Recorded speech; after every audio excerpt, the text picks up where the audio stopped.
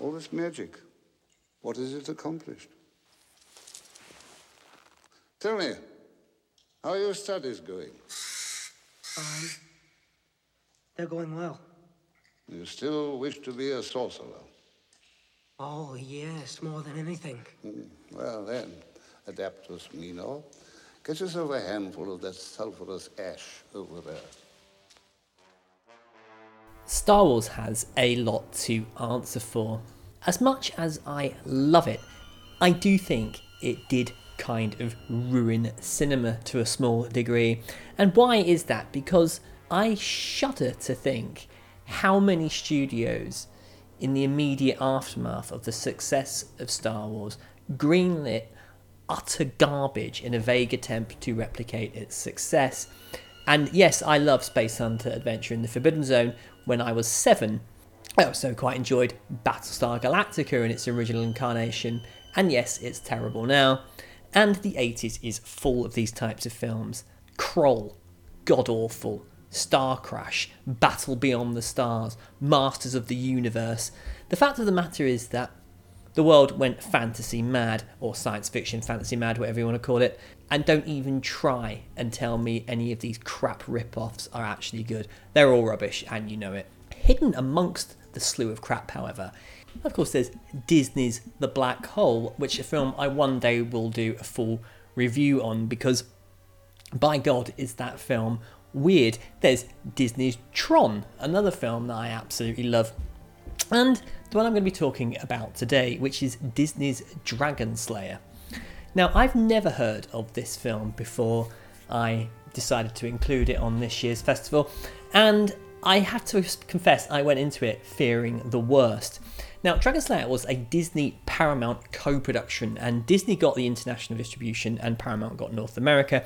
It was the first of two collaborations between the studios, the other one being Robert Altman's Popeye. And with that in mind, I think both of these films seem to be a quite deliberate attempt by Disney from moving away from the Disney brand, because DragonSlayer is far from what we would commonly associate with Disney. Director Matthew Robbins and writer Hal Barwood were inspired by the Sorcerer's Apprentice sequence in Disney's Fantasia. Studios did not flock to this project, however, until Disney and Paramount decided to take a gamble on it.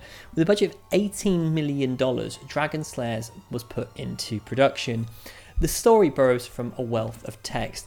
In the land of Ireland, a kind of pre-Christianity England, a huge dragon terrifies the land. The local king placates the dragon by offering up a virgin maiden once a year from a lottery out of his kingdom.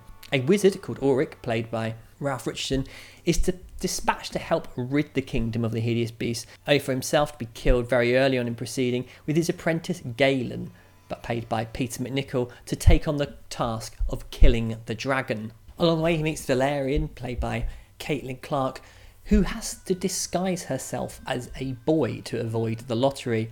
Her father, a forger, might just have the weapon he made years ago that can slay the beast, and with the spiritual guidance of Ulrich, Galen sets off on his quest to rid the dragon once and for all, and hopefully get the girl. Make no mistake, DragonSlayer borrows heavily from a range of text. Ralph Richardson as Ulrich is Gandalf, and what a Gandalf he would have made. Of course, guiding beyond the grave slant owes a good deal to Star Wars, and there's some old-fashioned British mythology stone in there for good measure. DragonSlayer drops into a kind of between state.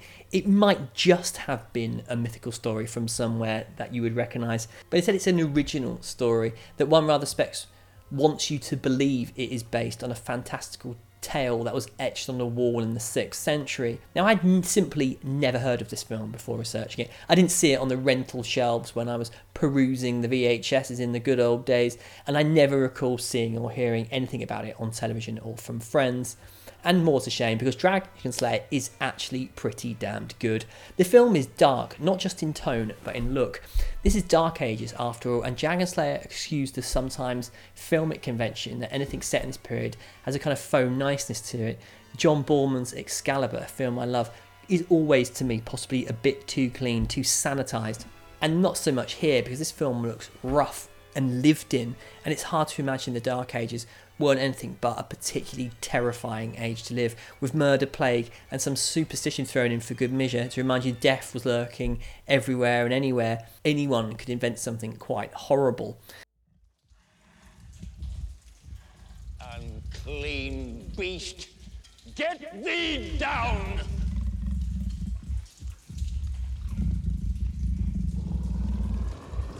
Be thou consumed by the fires that made thee!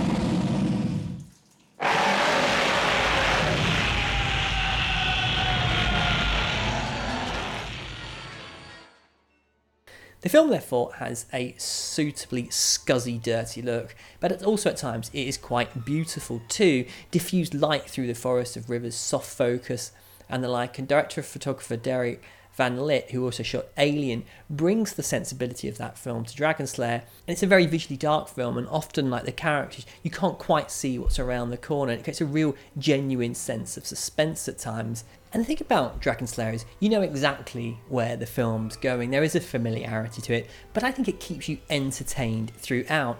And it also has the budget. It never looks cheap.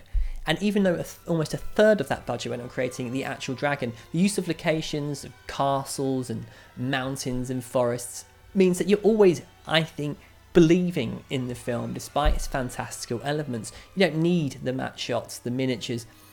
It's all there on screen for you to see. And that dragon is quite the creation. This is one of ILM's most impressive creatures, using a form of old stop motion puppetry.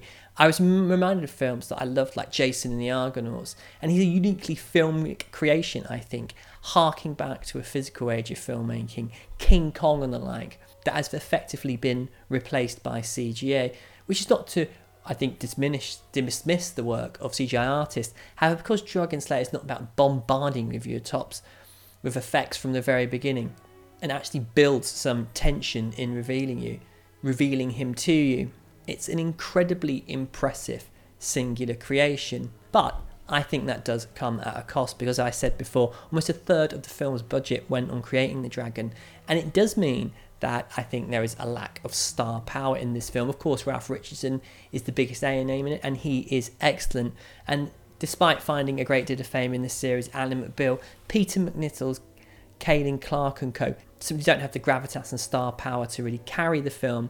Of course, they are more than adequate, and make no mistake, Star Wars, other than Alec Guinness, had relative newcomers in the likes of Mark Hamill, Carrie Fisher and Harrison Ford, but they were just a lot better characters and better acted and better written than they are here.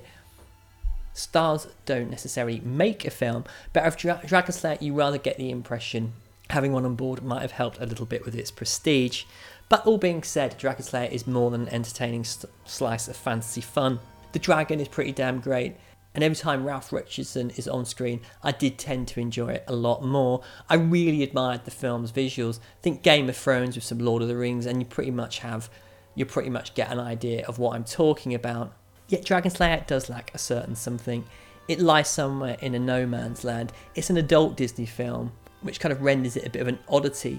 After all, don't we want Disney to be Disney? It's hugely enjoyable, and it has a kind of a downer ending that I was slightly surprised with. Needless to say, it did not spawn a franchise and barely recouped its budget. It has not found its way onto Disney Plus or Blu-ray, and I rather feel that has been put out to pasture.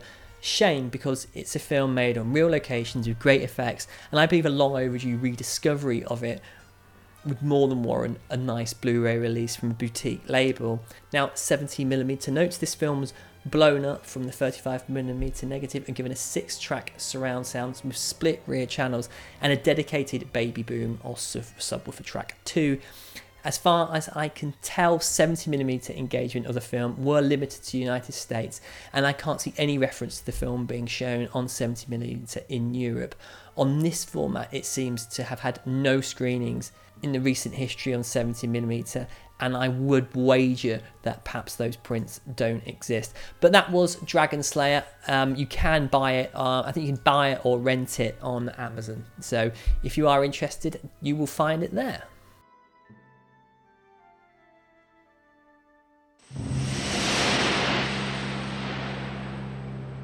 The plane, Firefox, the most devastating killing machine ever built. The weapon system is one of the most advanced ever conceived, with a thought-guided, thought-controlled arsenal on board the plane. If the Soviets can mass produce it, it will change the structure of our world. The man, Mitchell Gant, the most daring U.S. fighter pilot ever to fly a plane. There's not a one of you who think I have a chance in the world of pulling this off, is there?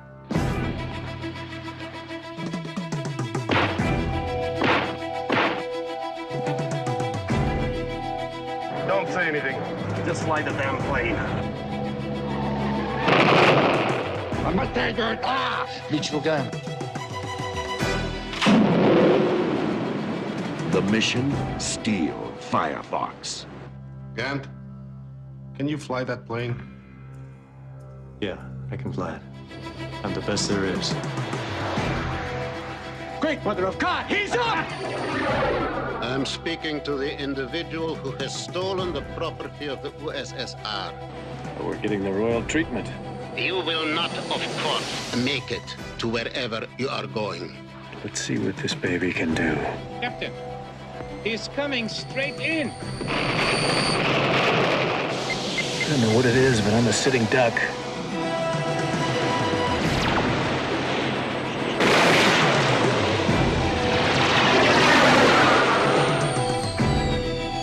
We have done it. We have brought down the American. Well, that's it. We might as well all go home. We don't know. The hell we don't know. They got him, Aubrey. I don't know. That could mean they didn't get him. That could mean they didn't get him. That could mean they didn't get him. Clint Eastwood in one of the most incredible undercover operations in history, Firefox. When I was about 13 or 14, I had one obsession: fighter planes. I was a veritable encyclopedia of knowledge on the subject, which meant any film that had fighter planes would be an instant hit for me. And I also had a rather keen interest in the Cold War, and despite the fact that it had ended, I do recall watching things like the Berlin Wall come down and various other incidents through the 80s, and I was too young to really understand it all, and I think as I got a little bit older, the subject really came to amaze me. The sheer cost of it, the science behind it, the idea that the world could have been so massively divided in such a way. And although I was incredibly young, the idea of communism really fascinated me. My parents, to their credit, regularly bought me books on the subject that I would devour. A book called Wings that was written by none other than Chuck Yeager himself and had some rather tantalising pictures of various American jets flying over locations all over the world. And despite all this love of aeroplanes, I did always think the film Top Gun was utterly awful. And this was due largely in part because, as far as I was concerned, there was only one film with a jet plane in it. And not only did this film have cool dogfights, it also had some pretty decent dollop of Cold War spy film chucked in for good measure. And the film, of course, I'm talking about is Clint Eastwood's Firefox. It's a techno thriller, and also at its core deals with the trauma of the Vietnam conflict. Eastwood plays Mitchell Gant, a Vietnam veteran who is recruited for the rather daring mission of infiltrating Russia and stealing their latest technologically advanced fighter jet, the MiG-31 Firefox. Gant has been chosen for the mission because in order to fly the Firefox, one has to think like a Russian because its weapon systems are thought controlled, and Gant's mother was Russian, ergo this somehow makes him eligible for the mission. It's never really entirely explained, and to be brutally honest with you, I never really cared, and I still don't to this day. But when I thought about the film a little bit more, Firefox is actually quite an interesting film because I think it's part of a series of films in the 1980s reasserting the moral righteousness of American foreign policy. Now, America thought it could win the Vietnam War by technological superiority alone. It dropped a staggering amount of weapons and employed its latest military hardware, but could not defeat an enemy with such a strong ideological fortitude and strategic ingenuity. That was simply too much for the Americans and its proxy army, the ARVN, to defeat. So what lesson did it glean from this experience? Well, America was, in its view, ideologically on the right side of history in the Vietnam War, communism was and is evil and democracy is freedom. Yet the Vietnam War scarred American psyche, and films have often tried to reconcile this notion that despite losing, America was still in the right. Now, the Firefox is a technological marvel that has been designed in part by Jewish scientists who Russians are using as forced labour. Therefore, the Firefox is not technically even a Russian creation, ergo it's not indicative of communist superiority, and most importantly, its use is not correct, as the Russians will abuse its power. It's therefore up to the US to steal the plane in order to ensure its correct military implementation. Now, this theme is also reflected in films like The Hunt for Red October. The Russians are simply not allowed to have this type of technology because they are the ones who are ideologically the bad guys. And despite the awful use of military technology in the Vietnam War, America, according to this film, should be the ones who get to decide how this type of technology is employed. Now, despite being in Russia and paid for by the Russians, given the fact it's being made in slave labour, the Russians shouldn't in no way, shape or form be allowed to own this piece of technology. And as some very long scenes of exposition show, delivered with great gusto by the brilliant actor Freddie Jones, should the Russians be able to mass produce this jet, it might turn the course of the Cold War. The very world, therefore, is dependent on this jet being stolen and brought back to America. This was taken on Friday last. It is the secret complex at Bilyarsk. If you look at the top right-hand corner, you will make out the main hangar. This is the detail of that section. Take a good look, gentlemen, because we have every reason to believe that you're looking at the Firefox. When the first rumors began to filter out of the Soviet Union some 3 years ago, our theoretical weapons strategist stood before NATO command to explain with much confidence that it would take the Soviets a minimum of 10 years to develop a Mach 5 aircraft with thought-controlled weapon systems. I stand before you today to explain, with much regret, that they were wrong. At 0400 hours on Thursday, we were stunned by the encoded transmission that now sits in front of you, General Rogers. Along with our satellite surveillance, planes were flown up Saturday over the Turkish-Soviet border, roughly here, and the Finnish-Soviet border here.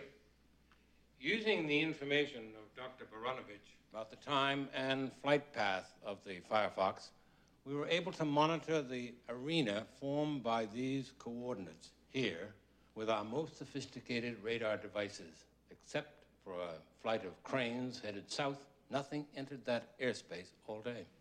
We checked immediately with our source in Bilyarsk.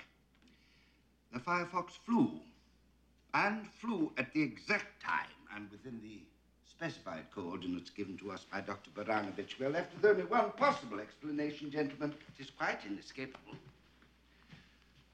The Soviets have developed some sort of anti-radar capability for the aircraft. The Firefox is, to all intents and purposes, invisible. Now, I love the film's setup. It's not PC to say this, but there's not a woman in sight in Firefox. This is an intensely masculine affair. The aforementioned Freddie Jones briefs the various military men and intelligence experts, and the scene cuts back and forth between Eastwood being groomed for the mission. It's classic Eastwood, the perpetual outsider away from the establishment. Now, there's not a chance he's not going to agree to go on the mission, because there truly is no one quite like him. He lives out there in the wilderness, the outlaw, yet the one person the higher-ups can turn to get the job done. And because he is Clint Eastwood, he can, and in fairness, he has little to do in Firefox. He just has to look and act like Clint Eastwood, which he does, of course, because he is Clint Eastwood. The plot is, of course, utterly ridiculous. Gant will infiltrate Russia posing as a drug dealer, the actual one being bumped off, where he will meet the underground, who apparently acts like the French resistance headed by Pavel, played by a really rather good Warren Clark, where he will infiltrate the base with the help of the scientists working at the Firefox and steal it. Now, Jean Leclerc it might not be, but Firefox, when it's in its espionage phase in Russia, is actually pretty good, and by the way, Vienna doubled for Russia, and with the use of matte shots, you actually get a pretty good decent recreation of the time, and he rather embraces the whole kind of spy vibe with the film. He aims for a kind of realism. There's lots of the mechanics of espionage, cars following cars, phone calls to HQ, suspicious checks of IDs and glances from KGB agents. And of course the accents are all over the place.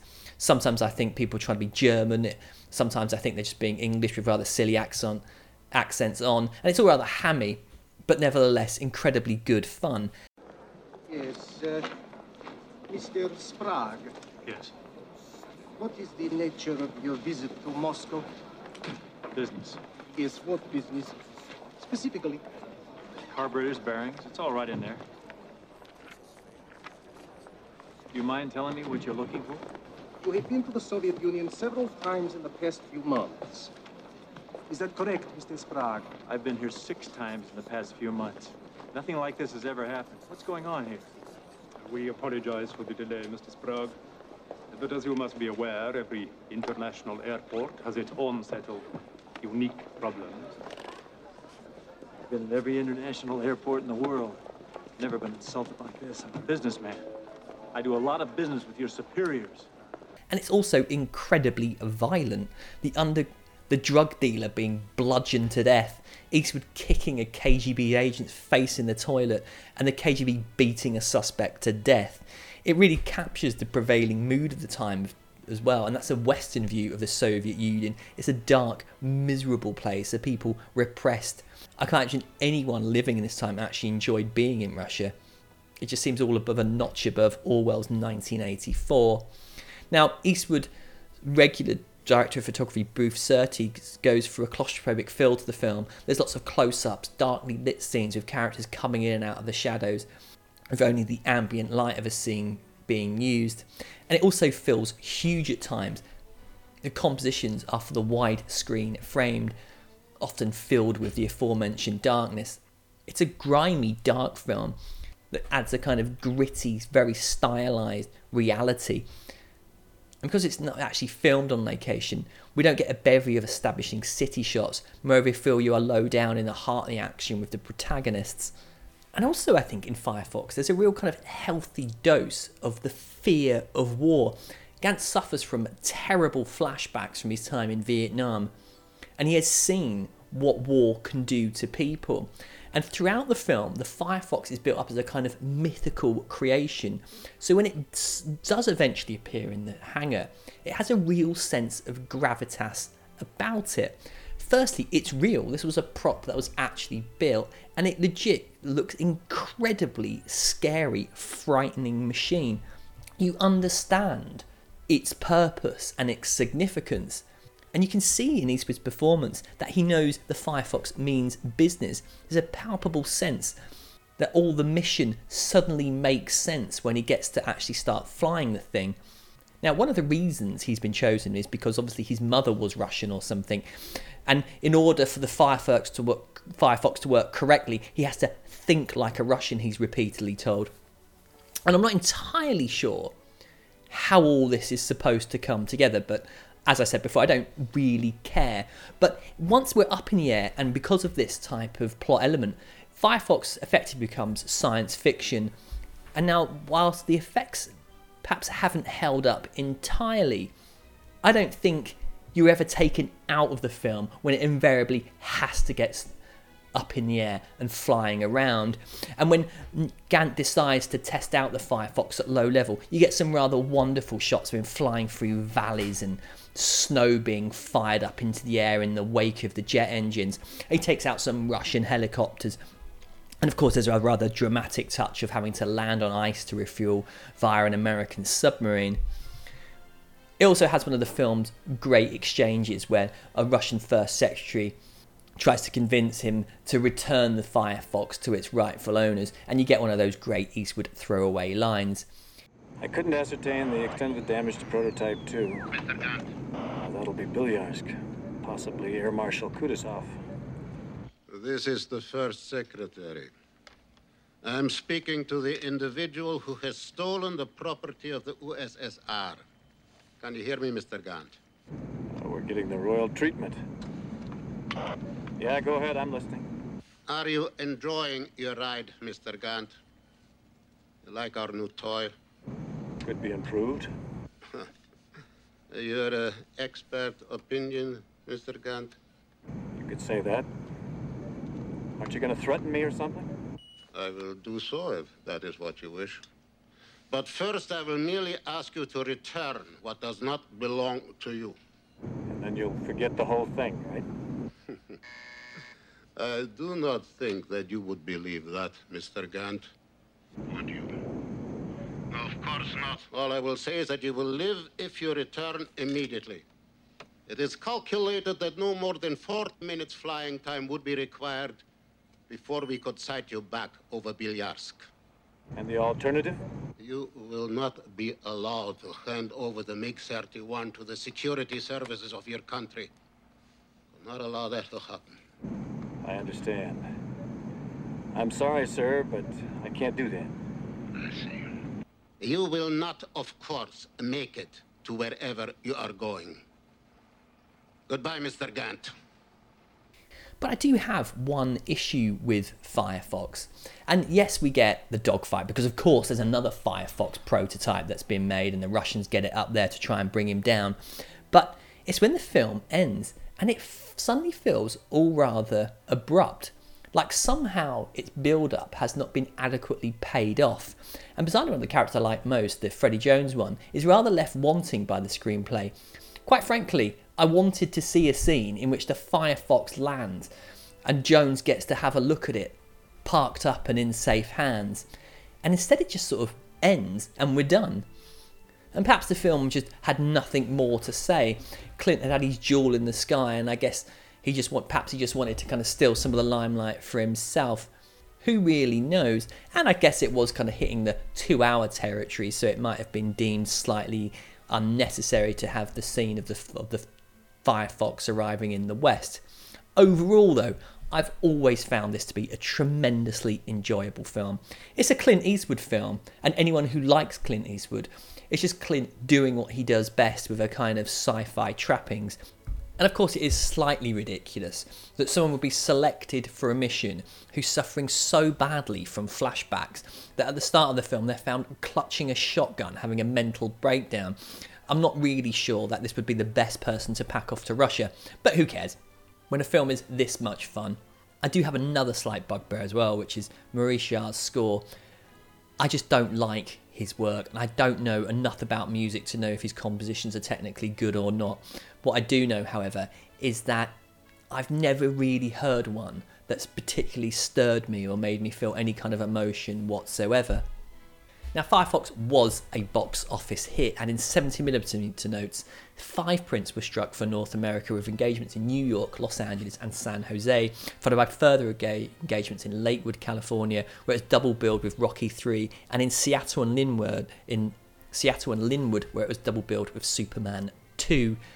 I have no information regarding a European 70mm release, and I cannot see any recent showings of the film in 70mm leading me to believe that there might not be any prints of it available.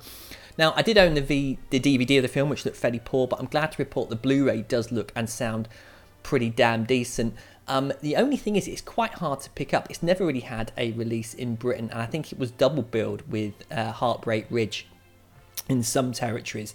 But I would like to see perhaps a re-release of this film. I know it's a Warner Brothers film, so perhaps it might come out on the premium collection and that's released through HMV. But other than that, that was Firefox.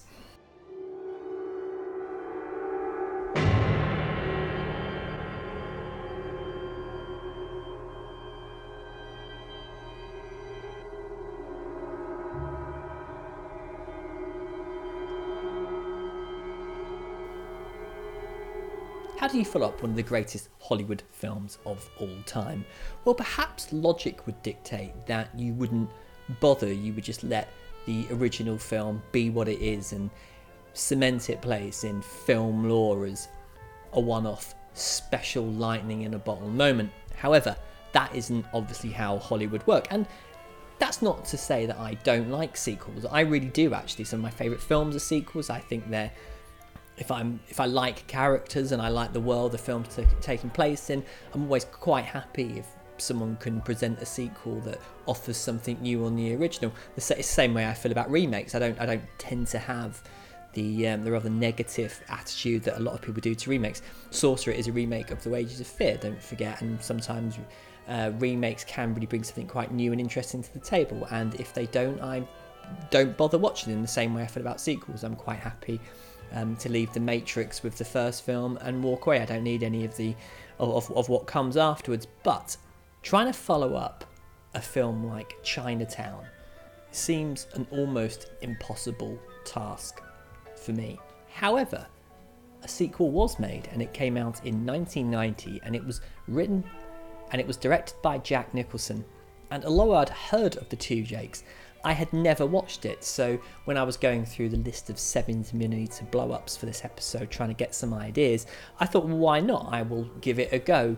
Now, before I get to how I feel about the film, I think it's important to go back and talk about the history of the production of The Two Jakes, because I think it plays a huge part in what The Two Jakes actually ended up being. Now, despite its one of brilliance, Chinatown writer Robert Towne always conceived it to be a trilogy. Chinatown, The Two Jakes, and a third film dealing with Jack Kitty's getting a divorce. The through line would be Tales of the Elements. Chinatown is a film about water, The Two Jakes about fire and energy, and the third would be about air. Now, Jack Nicholson and producer Bob Evans had an idea. They would ask Towne to direct The Two Jakes, taking a small pay cut but a large cut of the film's imagined profits. The Two Jakes would see Kitty's return, this time facing off against developer Julius Jake Berman. Catherine Mulway, daughter of and sister of Evelyn, would also return, presumably under the influence of narcotics. Nicholson and Towne hit upon another idea. Bob Evans would play the second Jake. Towne was convinced utterly that Evans would win an Oscar. It was clearly a genius idea, they thought. Kelly McGillis, Kathy Moriarty, Dennis Hopper, Joe Pesci and Harvey Keitel were all cast, and rehearsals began with a view for an April 1985 shoot. However, there was one problem. Towne realised very early on that Evans was terrible. And deep down, Evans knew it too. He was simply too nervous to play the character. And there was also another spanner in the works. Evans had undergone plastic surgery and didn't want a period haircut because his scars would be visible. McGillis was unable not to laugh at him when they were doing rehearsals. And the film was about to begin production with the crew in place when Towne pulled the plug on the furious Evans, who in later life even admitted he should have walked long ago. Lawsuits followed, and Nicholson attempted to buy the screenplay from Towne with his own money for $2 million, only Towne refused. Towne then had another idea. He would make the film without the involvement of Paramount. Dino De Laurentiis was approached as producer, with Harrison Ford playing Jake Gittis, and Kelly McGillis remained in place, and Ry Schneider would play the other Jake. The film would go into production in 1986. Then the trouble began. Paramount wanted too much for the rights, and legal wranglings meant that The Two Jakes would again be shelved. Nicholson, however, was still keen on the project, and in the intervening years, and with all the participants having gotten over their previous issues, The Two Jakes would again begin production. Now, Nicholson, who had directed Drive, he said, and Going South, was now going to helm The Two Jakes. It seemed Paramount wanted Nicholson. He was a more natural choice, and just perhaps his name on the directing credit would bring more box office in for the film. Harvey Keitel returned to the project along with Madeleine Stowe and Meg Tilly as Catherine Mulwray. Nicholson was by all accounts massively enthusiastic about the project. He excitedly drove around Hollywood with director of photography Vilmos Zimsgrad, and the crew began looking at potential locations for the film, eager to tell everyone that he was going to bring the past back to life. I wonder if the project had reminded him how far Hollywood had fallen since the making of Chinatown. The 80s, with some obvious exceptions, was not a great decade for movies. The era of high-concept cinema with its glossy, shallow aesthetic hasn't aged well to me. Maybe, just maybe, Nicholson was hoping he could kickstart a new golden era of Hollywood with one of the sequels to one of its greatest works. There was another problem, however. The script was only 80% complete. Now, Robert Towne promised he would finish it, and had decamped to Bora Bora, where Bob Evans would leave messages with various people because Town was staying in a hut with no lines of communication. At times, pages of the script would arrive by fax. The actors would read their lines and then try and shoot the scene. Nicholson felt terribly let down by Town because of this. Nicholson would sometimes go home and then rewrite the pages, often staying late at night to do so. Nicholson also had to rely heavily on Vilmos Zimsgrad to help shoot most of the film, and by all accounts the filming of The Two Jakes was a great place to work, with milkshakes in Jack's trailer, trips to basketball matches, and actress Meg Tilly in particular was in glowing praise of him during the making of the film. What wasn't glowing though was the film's box office. The Two Jakes came and went, critical reception was mixed, and audience was largely ambivalent. Nicholson would never direct again, and Robert Town admitted later that the experience had soured his relationship with his best friends Nicholson and Evans to the point where he had never spoke to them again. There was talk of Town working on another Chinatown project for Netflix, however this is yet to come in fruition, and in truth I really can't see it happening at all. So with that all being said, is The Two Jakes actually any good?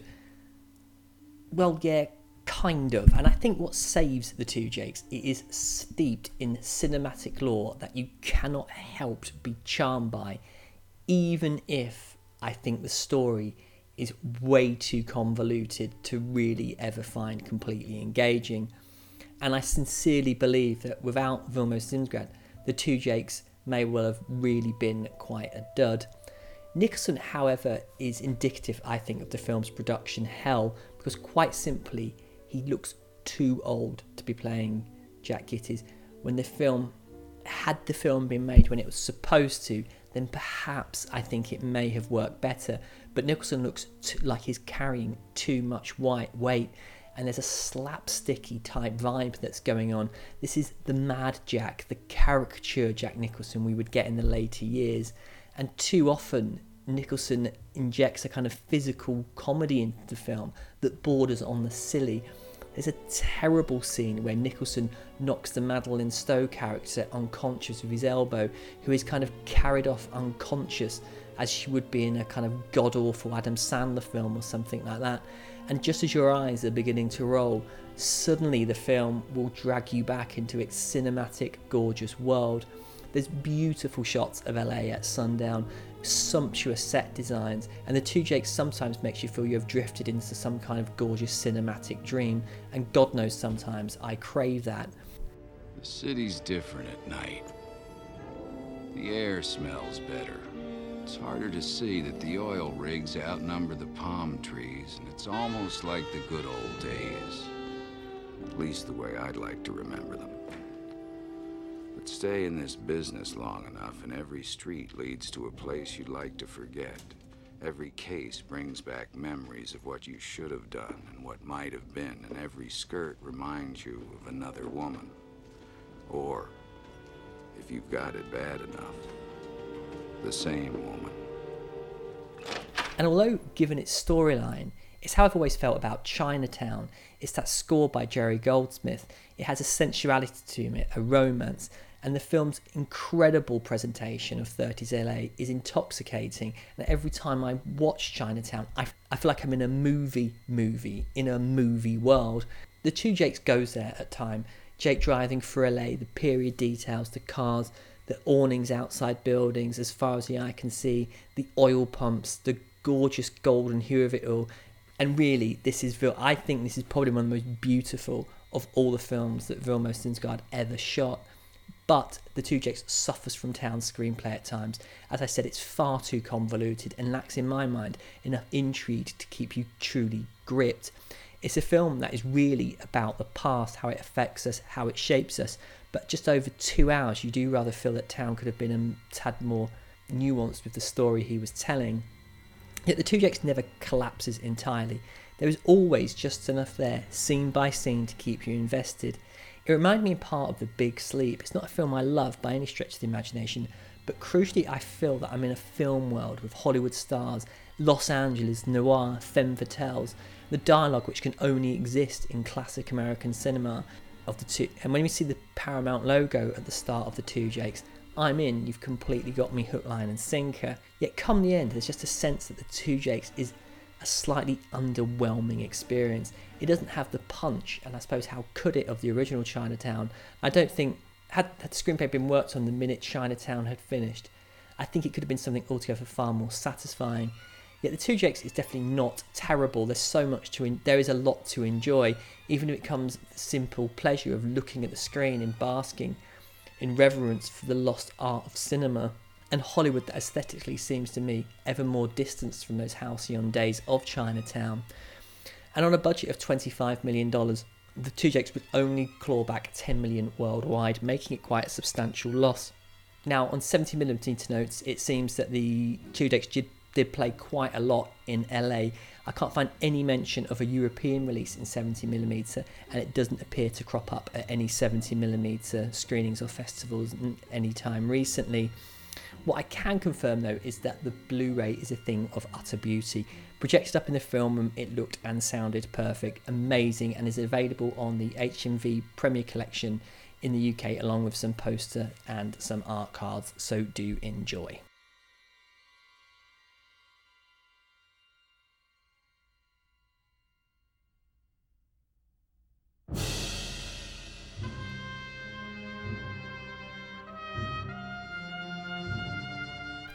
So I was keen to get a biopic into this year's festival, and there are many to choose from, especially from the 70mm blow up list.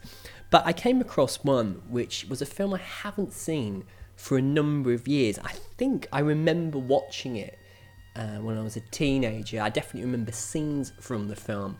And I decided to go back to Spike Lee's 1992 film, Malcolm X. I had it in my head that the film was kind of considered to be a masterpiece by a great deal many critics, but when I began to look into the responses to Malcolm X, it did seem to range from kind of absolute adulation to a slightly more measured response to the film's legacy. And by my admission, I'm not a fan of Spike Lee films. It's really more of a simple fact is I've not really seen a great deal many of his works. His behaviour at the Oscars a few years ago, I think, annoyed me a little bit when he kind of stormed off when he felt he should have been awarded something or some other. And to be brutally honest with you, I've just kind of not really made much of a concerted effort to go through and work my way through his filmography. I really did not like The Five Bloods. I didn't like Black Klansman recently. His Old Boy remake I thought was absolutely terrible. I've seen Miracle at St Anna, which again didn't do a whole heap for me. Inside Man I kind of quite enjoyed, but I've not really seen kind of the middle phase, like the Clockers, Get on the Bus, He Got Game, Summer of Sam, all that. And I will, I think, after having watched Malcolm X, get down and see more of his films. But Malcolm X was the film I decided to pick for the 70mm festival. And I'm going to go into the opening of Spike Lee's Malcolm X in more detail in the next few minutes. Assalamu alaikum. How do you feel? Who do we want to hear? Are we going to bring him on? Yes, we're going to bring him on. Well, let us hear from our minister, Minister Malcolm X. Let us bring him on with a round of applause.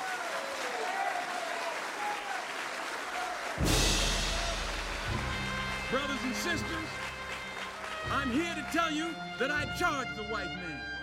I charge the white man with being the greatest murderer on earth.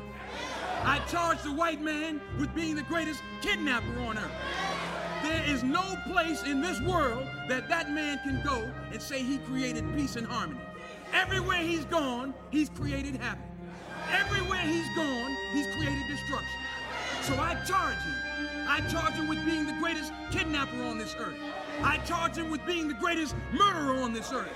I charge him with being the greatest robber and enslaver on this earth. I charge the white man with being the greatest swine eater on this earth, the greatest drunkard on this earth. He can't deny the charges. You can't deny the charges. We're the living proof of those charges. You and I are the proof. You're not an American, you are the victim of America. You didn't have a choice coming over here. He didn't say, black man, black woman, come on over and help me build America. He said, nigga, get down in the bottom of that boat and I'm taking you over there to help me build America. Being born here does not make you an American. I'm not an American, you're not an American. You're one of the 22 million black people who are the victims of America. You and I, we've never seen any democracy. We ain't seen no democracy on the cotton fields of Georgia. Wasn't no democracy down there. We didn't see any democracy on the streets of Harlem, in the streets of Brooklyn, in the streets of Detroit, and Chicago. Ain't no democracy down there. No, we've never seen democracy. All we've seen is hypocrisy. We don't see any American dream.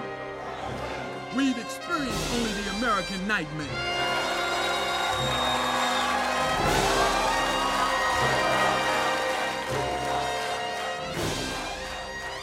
Now, having not watched the film in years, I was admittedly taken aback by the opening verbal assault by the excellent Denzel Washington playing Malcolm X. Something in me bristled, I thought, as I watched the scene. Are all white people guilty? How am I, as a white person, responsible for the sins white people have committed centuries ago? Fuck you, I thought, to a degree, and I'm not a racist, so stop assuming that I am. And in this scene, Malcolm X is a man bristling with anger. The injustice his fellow black citizens are subjected to, the police violence they have to endure, and the society that calls them Americans but very much doesn't treat them as Americans. They are simply a second-class entity within the country. And Malcolm X is a film that lets you step into the shoes of another man to experience and understand a life far removed from your own, that incorporates a quite incredible transformation from hustler to prisoner to preacher to icon and ultimately immortality.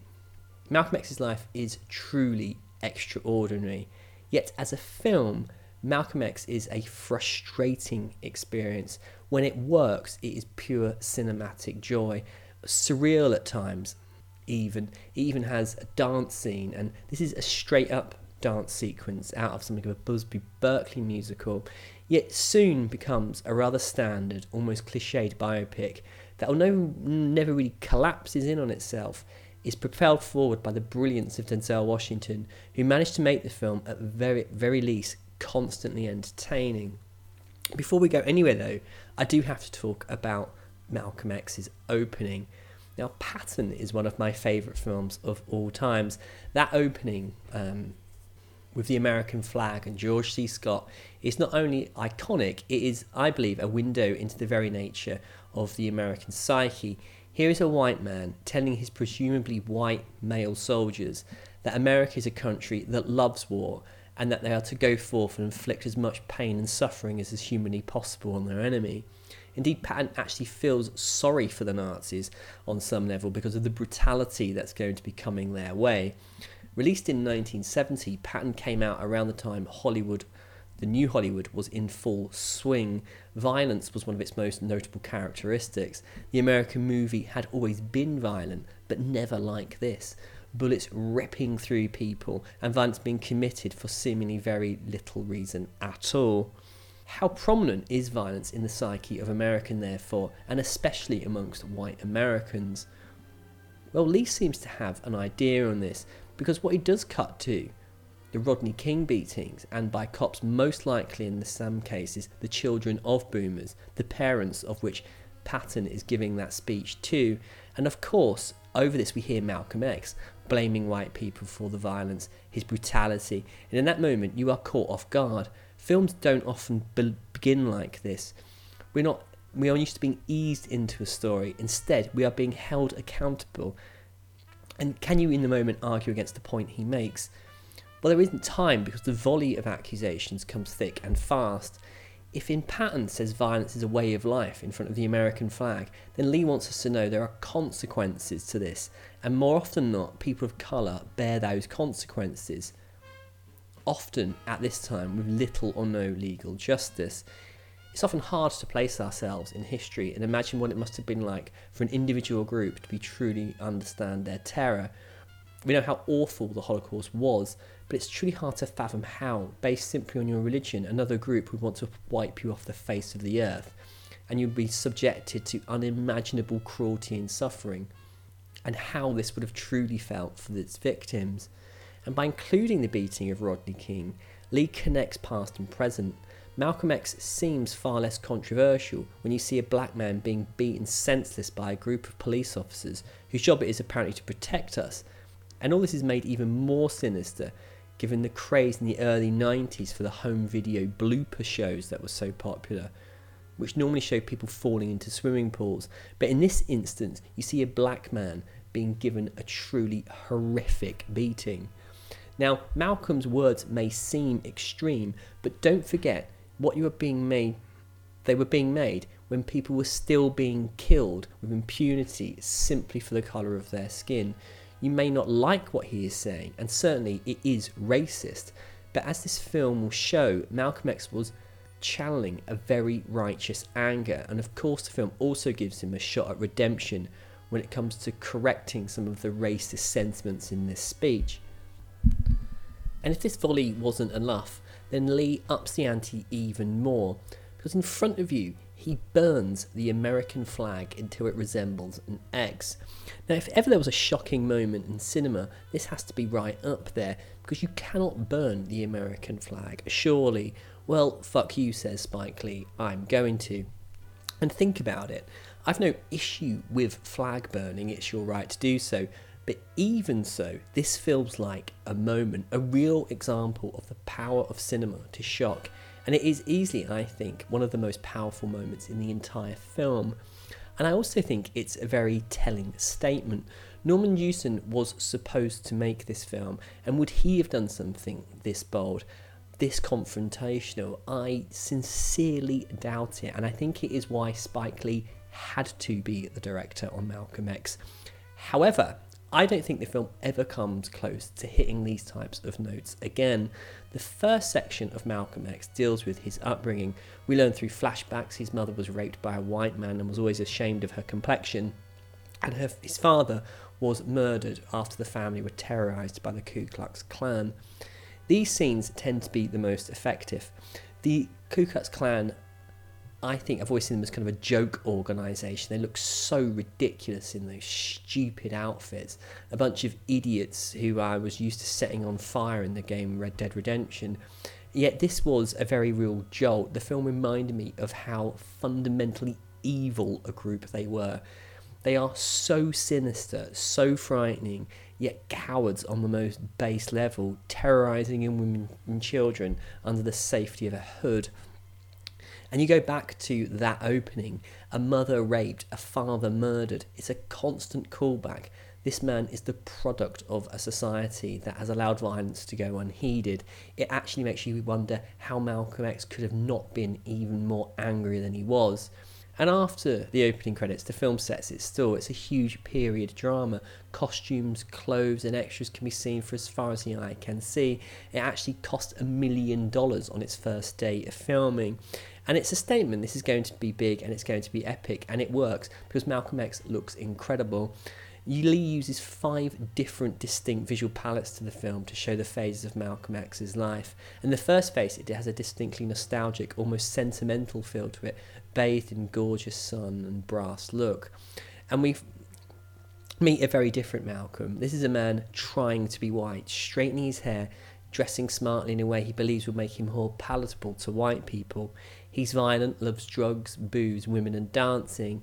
And Malcolm was several different people, and it's to the film's credit that we see them, because it all comes back to that opening. How did that man come into being? And possibly my favourite scene takes place in the opening hour. Lee does a full-blown Hollywood musical, playing the role of Shorty. Lee himself and Malcolm X go to a big band musical night, and no attempt is made at this just being a dance with real people. This is a musical sequence. Lee loves musicals, and this scene just says fuck it, and it's huge. The camera swirls over the band, every dance is perfectly choreographed. It's like West Side Story, complete with Shorty shuffling along the floor, looking directly into the camera. And again, only Spike Lee could do this in a film. It's why he was born to do it. And at this stage, I was reminded of... And I was almost reminded at times during these opening scenes of something like Nicholas Ray melodramas. It's a very romantic film. The soundtrack is full of contemporary balance. And yet you get this kind of melancholy that Malcolm X is very much a lost soul.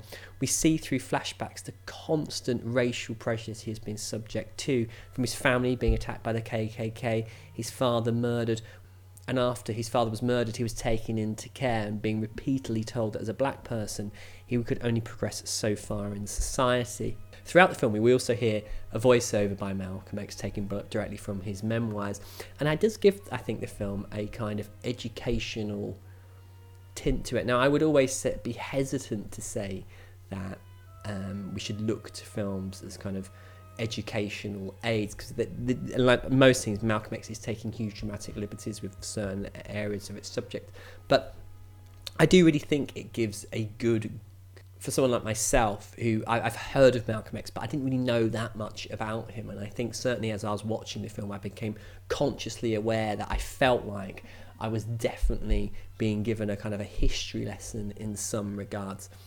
But I also think the film is kind of a critique as well from Lee about the everyday violence in American culture. Malcolm and Shorty play pretend scenes from gangster films complete with actual gunshot sounds as they pretend to reenact shootouts. And in one instance, Shorty shoots Malcolm in the back as he runs, and they might simply be mucking around, but the actual gunshot noise makes the moment genuinely quite jarring. We've seen unarmed Americans being shot by cops in the back on more than one occasion, both black and white. And is Lee, I wonder, joining the dots between the violence of the movies and the violence of the real life? And again, I think back to the film's opening and pattern, telling his troops that Americans love war and they love violence, to the very generation whose offspring would be doing the beating to Rodney King. And Malcolm, in these earlier moments, is a kind of Clyde Barrow, Dillinger-esque figure. He has a crew of cons to rob with when he is invariably caught and sentenced to jail. And sadly for me, Malcolm X plateaus as a film at this point. It never becomes overtly bad, but for me, it becomes far less interesting as an experience. Malcolm is thrown in jail and thus begins a cinematic journey into the world of pure cliche. There's being thrown into the hole, don't they all? He meets Baines, played by the excellent Albert Hall, who begins to help Malcolm convert to Islam and introduces him to the teachings of Elijah Muhammad and the Nation of Islam. And thus comes the cliches on top of cliches. The father-son dynamic becomes cinematic shorthand for moving Malcolm from his past to present life. The dialogue is especially weak, on-the-nose type of stuff you've heard 1,000 other prison dramas. What I enjoyed about the first section of Malcolm X was the lack of conformity to the biopic. It genuinely felt like something new and fresh. During and after the prison sequence though, he seems to take the film far more seriously in terms of its visual style, and as such Malcolm X feels and becomes far more formulaic. A protagonist is introduced in the form of Nation of Islam leader Elijah Muhammad, played by Albert Freeman Jr. And we have to be honest as to what the Nation of Islam actually was. It was a cult, a sexist, racist, intolerant, divisive cult led by Elijah Muhammad, who, like all cult leaders, used his position for personal gain, be it financial or for sleeping with women. And Washington's portrayal of Malcolm X is actually spellbinding, I think, during this phase of the film. The passion of the delivery of the speeches and the genius changing character from the thug to a genuinely brilliant orator with a piercing, almost otherworldly gaze is genuinely captivating, and it needs to, because I'm not sure Malcolm X, without it, would begin to wear slightly thin. Yet what is undeniable is that the film shows Malcolm constantly trying to learn more, trying to be better than he is. A trip to Mecca where he comes to understand that he can share the same space as a white person, that he not need to see all white people as the enemy. What it is clearly a very rudimentary observation, actually seems far more profound. You understand what has shaped Malcolm, and there is bravery in this moment too, for now he is in fact an enemy of the very organisation that saved him. And again, Lee begins to do the biopic by numbers. Malcolm is now married, and of course there are arguments with his wife. He can't go on doing this. What about the children, etc., etc., etc. And then the inevitable happens, and it is absolutely shocking. I just had, again, the film, I just assumed it would have been some crank white person that shot him, but when you actually discover it was members of the Nation of Islam, which is something I'd completely forgotten about. I think I knew it, but I was still genuinely shocked when this moment happened in the film, and I wonder what would become of Malcolm X as I was watching it.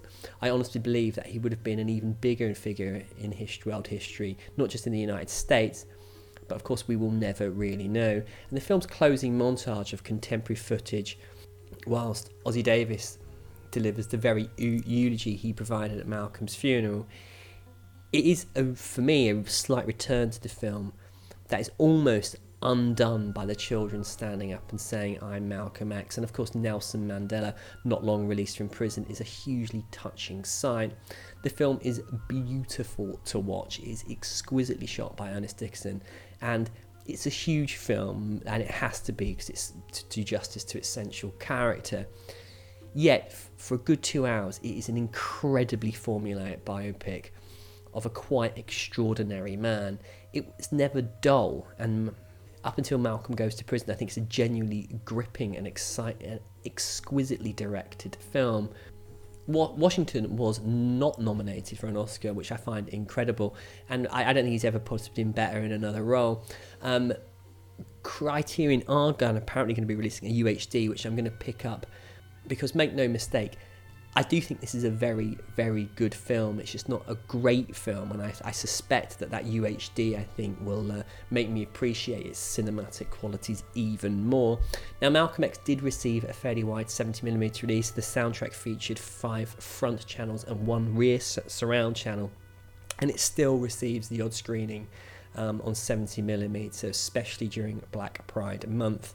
The Blu-ray looks great as well. That's just the one, that's not even the Criterion one, so let's wait and see what they managed to do with this. But that was Spike Lee's Malcolm X.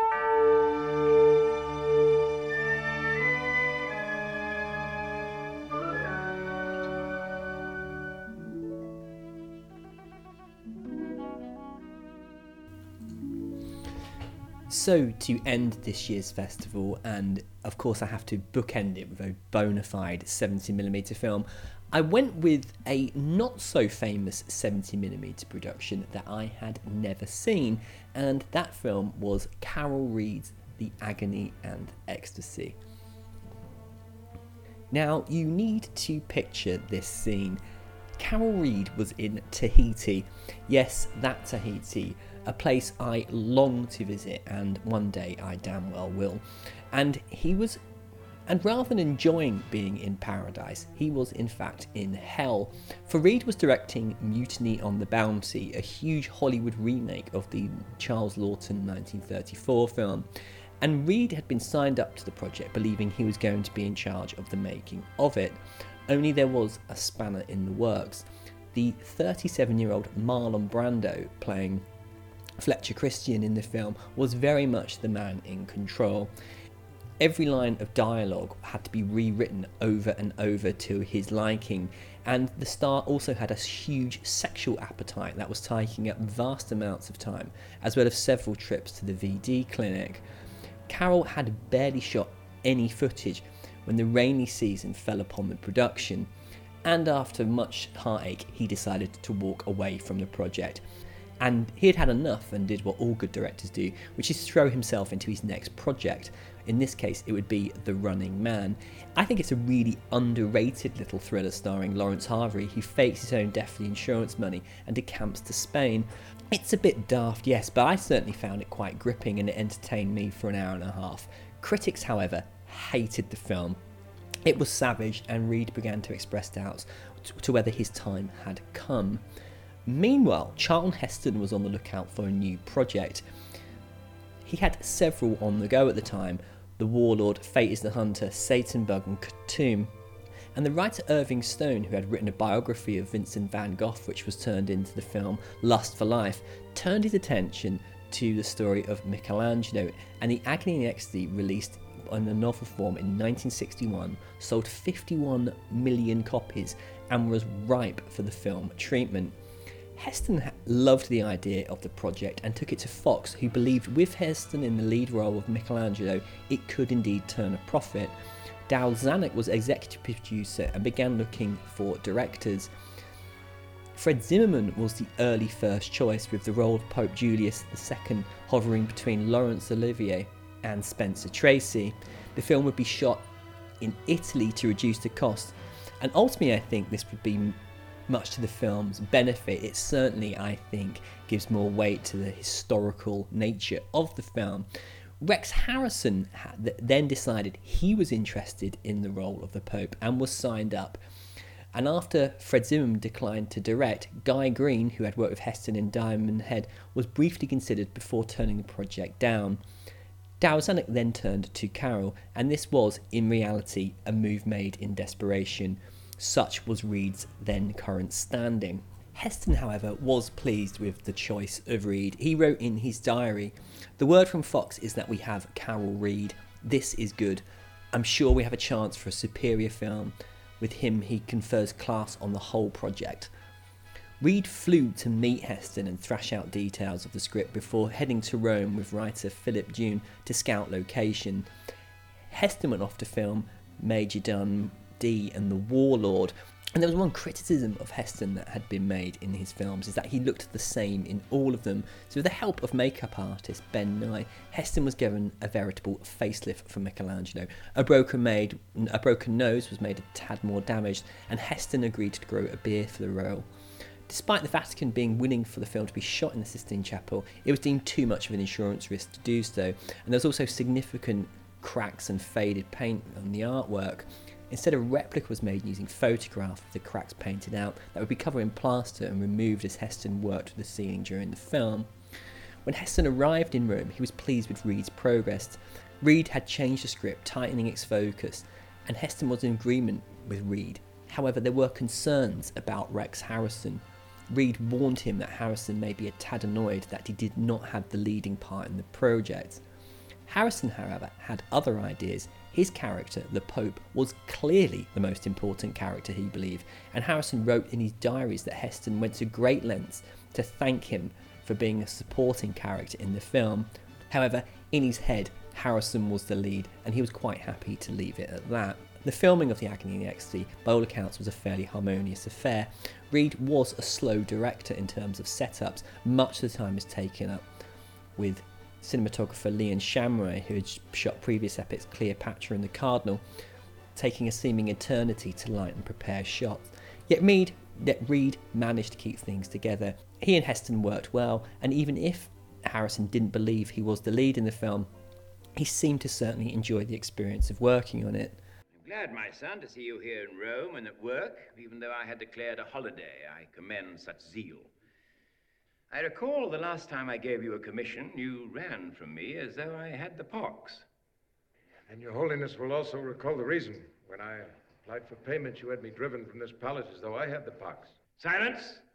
You will speak only when I give you permission. And then you will not speak of money.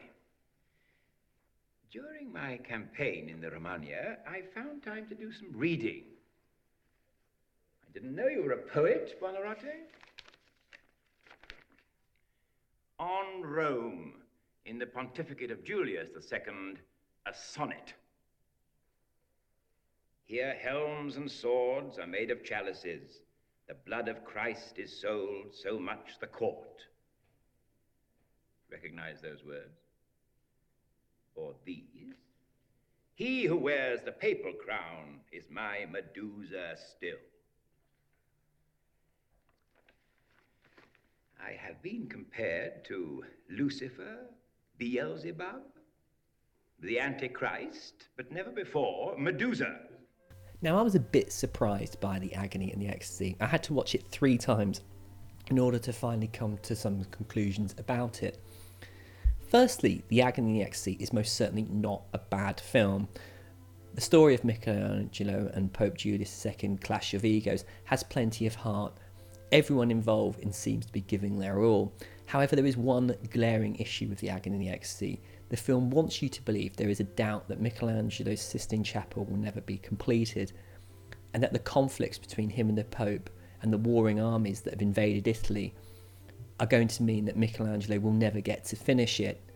But of course we know one thing about the Sistine Chapel. It was finished. Ergo, the Agony and Ecstasy lacks a certain dramatic tension. The MacGuffin of the story is a narrative that we know has already been completed. Essentially, the film is a clash of egos, however. The Pope is fighting a war with his enemies and has one eye on his legacy. He's already planning a suitable tomb in his honour, but with the chapel he wants something for the here and now.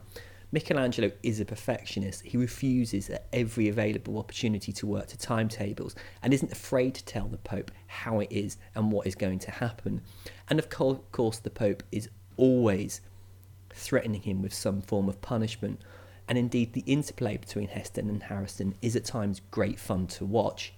And what builds over the course of the story is the fact that Michelangelo and the Pope need each other, or the project, i.e. the Sistine Chapel, needs their antagonism in order to be what it would eventually become.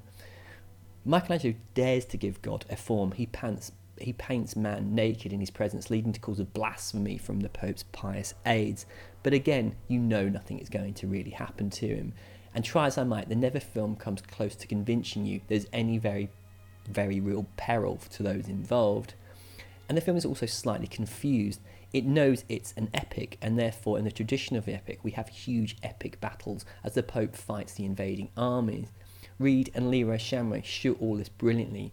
There's echoes of films such as Last of the Mohicans with the huge sieges, even in Apocalypse Now as Michelangelo and the Pope look over designs whilst the battle rages around them. Yet somehow this does at times feel like fan service, as if because it's a 70mm film there has to be epic scenes of fights going on, and such they do sometimes feel rather forced. The Papal States are under invasion, yet we are not really sure of the geography of the war really that well, or who the combating parties are and their motivations. In my head I think I wrote a better film than the one that is here, and possibly even agreed with Harrison that the Pope should have been the lead character, if the film had been more focused on the Pope defending Italy from the invading armies because he believed so much that the Sistine Chapel had to be finished to please God, and its symbolic value of faith and art, the reason for it having to defend the lands from the blasphemers and the heathens, it might have been a slightly more exciting film. Of course, it would be a load of ahistorical garbage, but I think it would have given more weight to those scenes and urgency to Michelangelo's having to paint before the hordes arrived, perhaps even a scene of the film seeing the chapel and surrendering before it or something, I don't know. But this is a Charlton Heston picture, and of course he throws himself full-blown into the role. But I don't know if I see Heston as a painter. He is a warrior, a much different kind of beast altogether, and I'm not sure Heston has the subtlety, perhaps, to actually make you believe that at any stage in the process of painting the chapel, Michelangelo had any actual doubts. Critics have scoffed at the scene in which Michelangelo gets the inspiration for the creation of Adam and Eve, of the Adam and Eve fresco, but I rather liked it. Michelangelo standing on the mountain whilst God appears in the sky. I work in a role where I have to have inspirational moments of creativity, and good Lord, I'd be overjoyed if they came to me in this fashion. And when you do get a good idea, it can be quite a divine experience, not so much in the religious sense, but in the smug satisfaction you're going to make your boss happy and piss the person off who hasn't got a good idea as you. Is that truly how you see him, my son? Yes, Holy Father. Not angry, not vengeful, but like that. Strong, benign, loving, He knows anger too, but the act of creation is an act of love. You have not had an easy life, my son, but you can picture him like that. I'm grateful for his gift to me. The most perfect of gifts. If I had to choose my life over again, I think I would choose to be an artist. What you have painted there, my son, is not a portrait of God. It's a proof of faith. I haven't thought that faith needed proof. Not if you're a saint or an artist. I am merely a pope.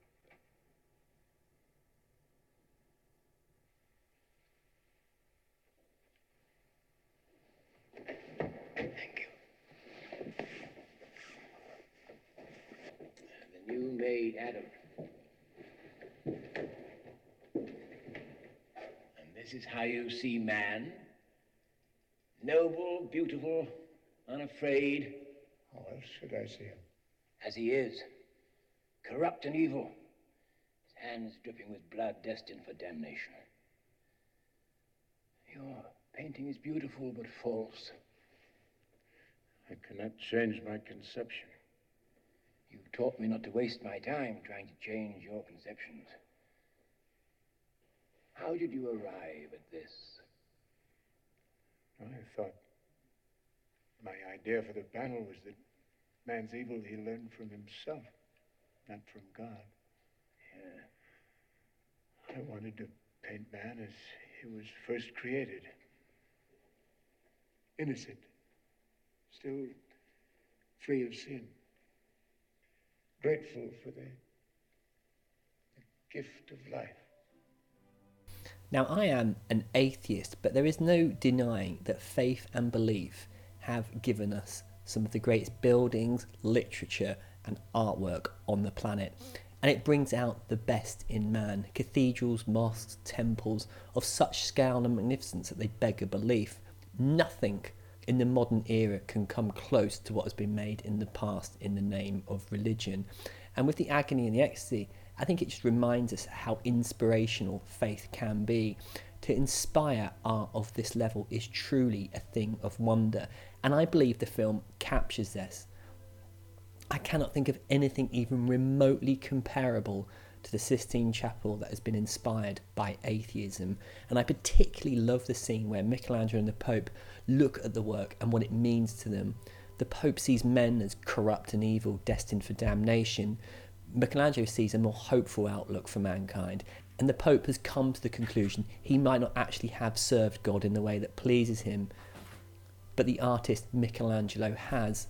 And I think it's a nice reminder of the importance and how transcendental art can be. And you can be an atheist and have no religious belief at all, and the Sistine Chapel will make you look up in nothing but awe. And even in the intervening years since its creation, when science has disproven so much of what the Bible held to be true, pieces of art like this cannot be denied. It cannot be diminished. It's lasting testament to the wonder of man's abilities. And I think the film is a fitting tribute to Michelangelo in this case. His talent was otherworldly, and indeed the film starts with a 12-minute mini documentary on why he was such an important artist, showing some of his most famous works. Were this perhaps a 70mm documentary on the subject, possibly even something Cinerama may have done, I think I would have been fully on board with that as well. As it stands, The Agony and Ecstasy is a good, if not great film. It's well directed, written and acted, but lacks a dramatic impetus. Purely on the basis history has already given us a massive spoiler alert.